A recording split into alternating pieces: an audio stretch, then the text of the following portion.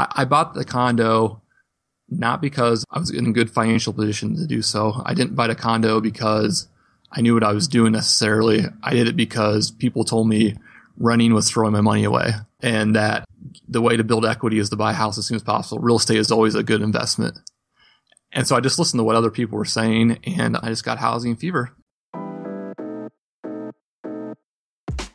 Welcome to Couple Money, a podcast focused on helping spouses get on the same page, dump their debt faster, and get on the path to financial freedom together.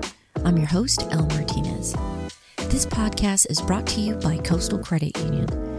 Coastal's mission is to help you live a better life by offering you a better way to bank. Learn how by visiting bankbetter.org. Buying a house is usually one of the biggest purchases you can make. The paperwork and the process of getting a mortgage gets complicated quickly, and on top of it, it's a lot of money involved. Besides having your down payment ready, there are other costs you have to factor in, like appraisal, lender fees, home inspections, title search, and so on. If you're buying a $300,000 home, you're looking at paying anywhere from $6,000 to $15,000 in closing costs. If you're in a high cost of living area, those numbers leap up. It's really important to make sure that you're ready for this before you sign the papers. You don't want to rush into it because then you'll be stuck with a mortgage you can't comfortably afford, and that'll make your house a burden and not a blessing. If you live in a hot real estate market, it's even more of a challenge. You're dealing with multiple bids, some of them much, much higher than the listing price. Here in Raleigh, it's not uncommon to be competing with all cash offers too. In the middle of 2020, my mom moved to be closer to us here in Raleigh, and we helped her with the home buying process. Compared to our experience about 6 years ago, this was a different ballgame. It was stressful because there were so many more buyers than houses. It took some patience, reflecting on what features she needed and truly wanted, and then honing in on her budget. Thankfully, she bought a great place for herself. Whether you're a first-time home buyer or not, my advice is to detach yourself emotionally from the process. But that's easier said than done. That's why I want to share from the archives an interview I did with Jonathan White. He's the author of A Tale of Two Houses, our journey of buying a home the right way after buying one the wrong way. As you can guess from the title, Jonathan understands firsthand some of those home buying traps that many of us fall into. He's made them, but he's learned from them. In this episode, we get into some of those home buying myths that can get you into trouble, unexpected expenses that come up as a homeowner, and why you need to run your own numbers. Are you ready? Let's get started. Before he became a financial coach, John White was in many ways like his clients. He was enjoying life. Finances were all right as he wasn't spending extravagantly. As the years passed, some of his friends decided to move forward on their American dream, and that included buying a home. Even though he had a background in accounting, John wasn't immune to house fever. Well, two things. I had a buddy who had bought a condo too, one of my college friends. And he said, oh, it's a great deal and good for him. And I think I'd actually visited him and was like, oh, wow, this is pretty cool. I could have my own place. So that kind of got the ball started. The other was when I was renting, I had a roommate and he had gotten married, or was in the process of getting married. I bought the condo not because I was in a good financial position to do so. I didn't buy the condo because I knew what I was doing necessarily. I did it because people told me running was throwing my money away, and that the way to build equity is to buy a house as soon as possible. Real estate is always a good investment. And so I just listened to what other people were saying. And that time period, 2006, the real estate market was hot. I just got housing fever. We heard some of the same things when we were house hunting, especially that rent is throwing money away. Buying a house isn't bad, but you really have to look at the costs. Besides the obvious, there are expenses that homeowners may have to deal with that renters don't. Your own maintenance, for one thing. But depending on where you live, you may also find yourself buying property that is a part of a home association, which is something John had to deal with firsthand. When I bought the condo and was looking at over it, they mentioned that the condo association was suing the original builders of the condos for some some faulty roofs. And so there was an extra homeowners association dues associated with that. And I asked around and they said, oh, well, the ruling's going to be coming soon. So I was like, okay, that makes sense. Well, then here's what happens. About a year into the condo, we settle with the builder.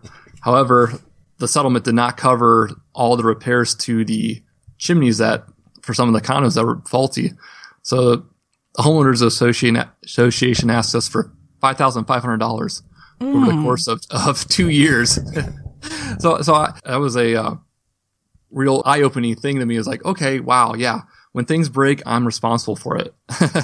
So before you buy a place that's a part of a home association, know the bylaws. Check with the residents, see if they're happy, and ask about the fees over the last few years. Have they been increasing? Why? See what the home association's responsibilities are and which would be yours. As financially painful as that bill was, John doesn't consider it his biggest mistake. The biggest mistake I made, and this is going to be a broad statement, was that I just rushed the process. I got house fever. And when you get house fever, you just go with it. And like I said, I didn't put anything down the house. The real estate agent I went with was the first person who contacted me back. I didn't ask them if they had experience selling condo or buying condos in this price range or what they knew about the area. Didn't know what my mortgage payment would be, know how much I could afford.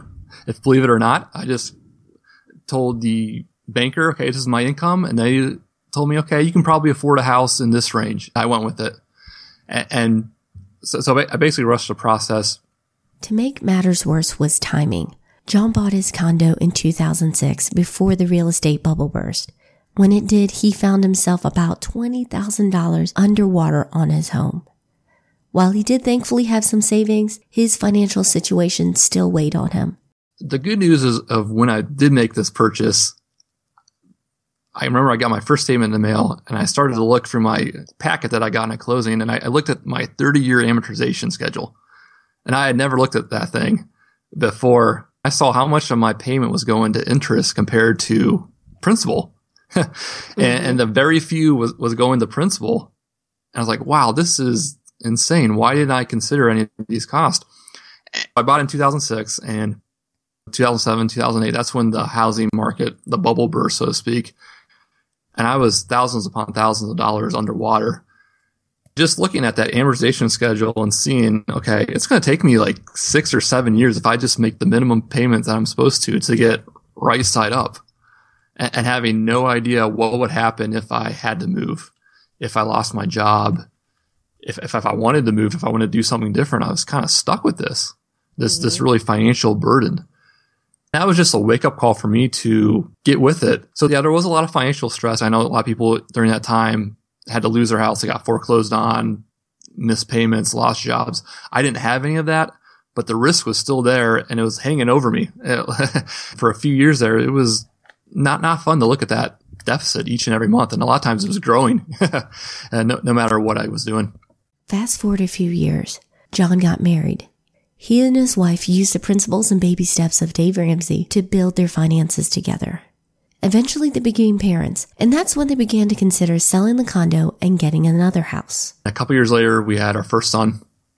And then a couple years later, that winter, we found out we were pregnant with our second child. And at that time, the 900-foot, 2-bedroom, square-foot condo just did not fit our family's needs. And we had put ourselves, thankfully, into a financial position to do so. So we talked about it. We prayed about it. We live in the Central Ohio area in Columbus, Ohio. We wanted to move closer to family. Basically, we wanted to move on the other side of town. And so we talked about, okay, here's our situation. Here's how much we owe on our mortgage currently. Here's how much approximately we could sell our condo for. Here's how much we would net approximately. And obviously, because we didn't know exactly how much we would sell our condo for. Mm-hmm. Thankfully, we did have some equity because we had been really serious about paying it down. If we'd done the normal thing and paid a 30-year mortgage off, like a 30-year mortgage, we would not have been in that position.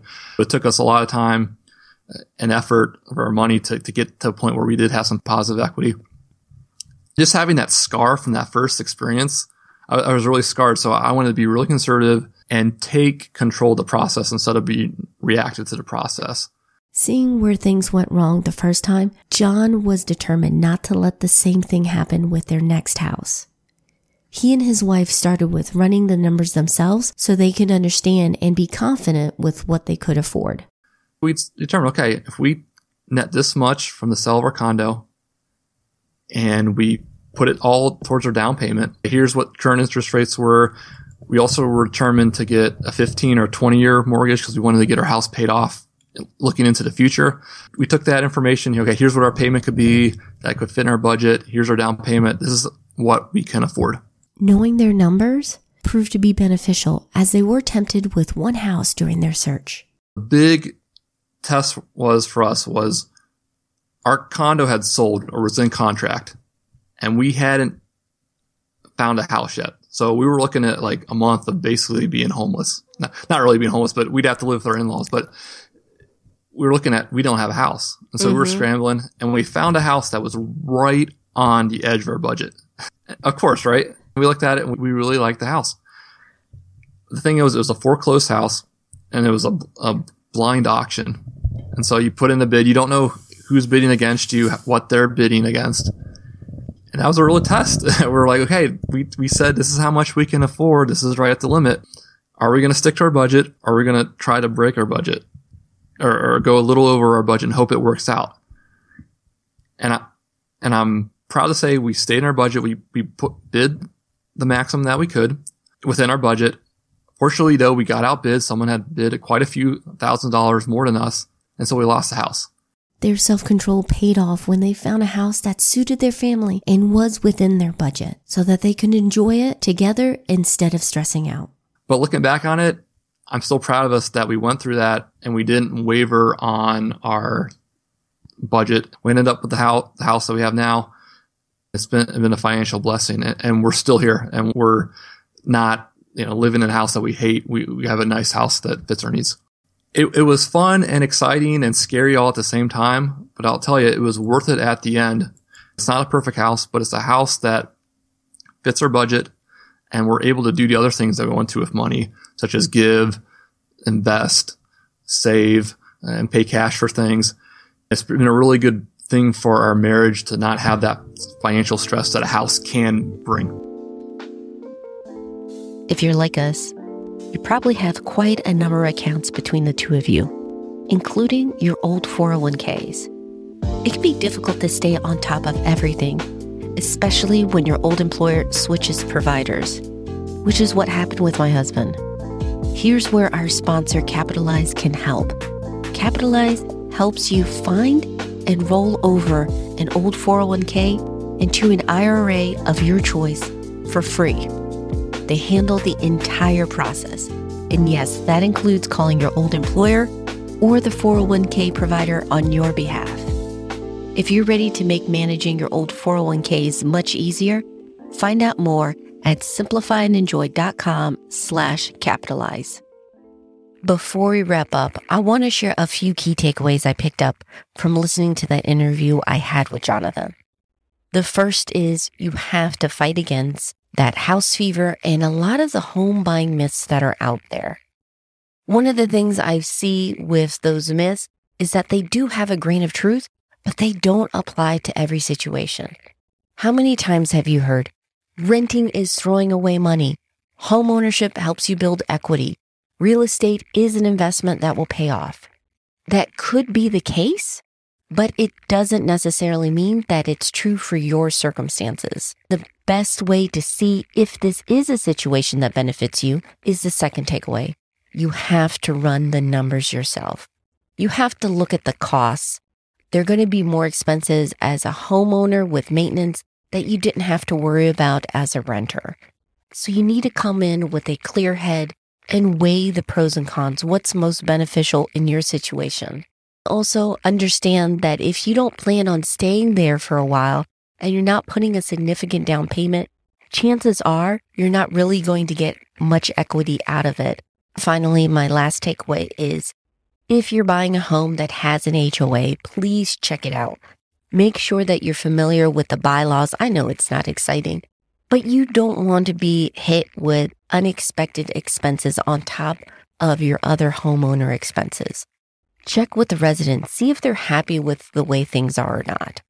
Ask about fees over the last years. Have they been increasing and why? And then get a clear idea of what the HOA's responsibilities are with maintaining the community and which ones would still be yours. I want you to see home buying as a blessing and not a burden for your family. Don't forget, if you are looking to save up some extra money, maybe for buying a home or another goal, and you want to revamp your budget, we do have a free course called 5 Days to 5K. It walks you through step-by-step how to find, save, and earn extra money.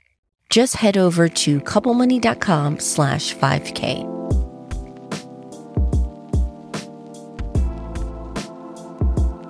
If you want to learn more about Jonathan and his family's journey to finding the right place for them, please pick up a copy of his book, A Tale of Two Houses.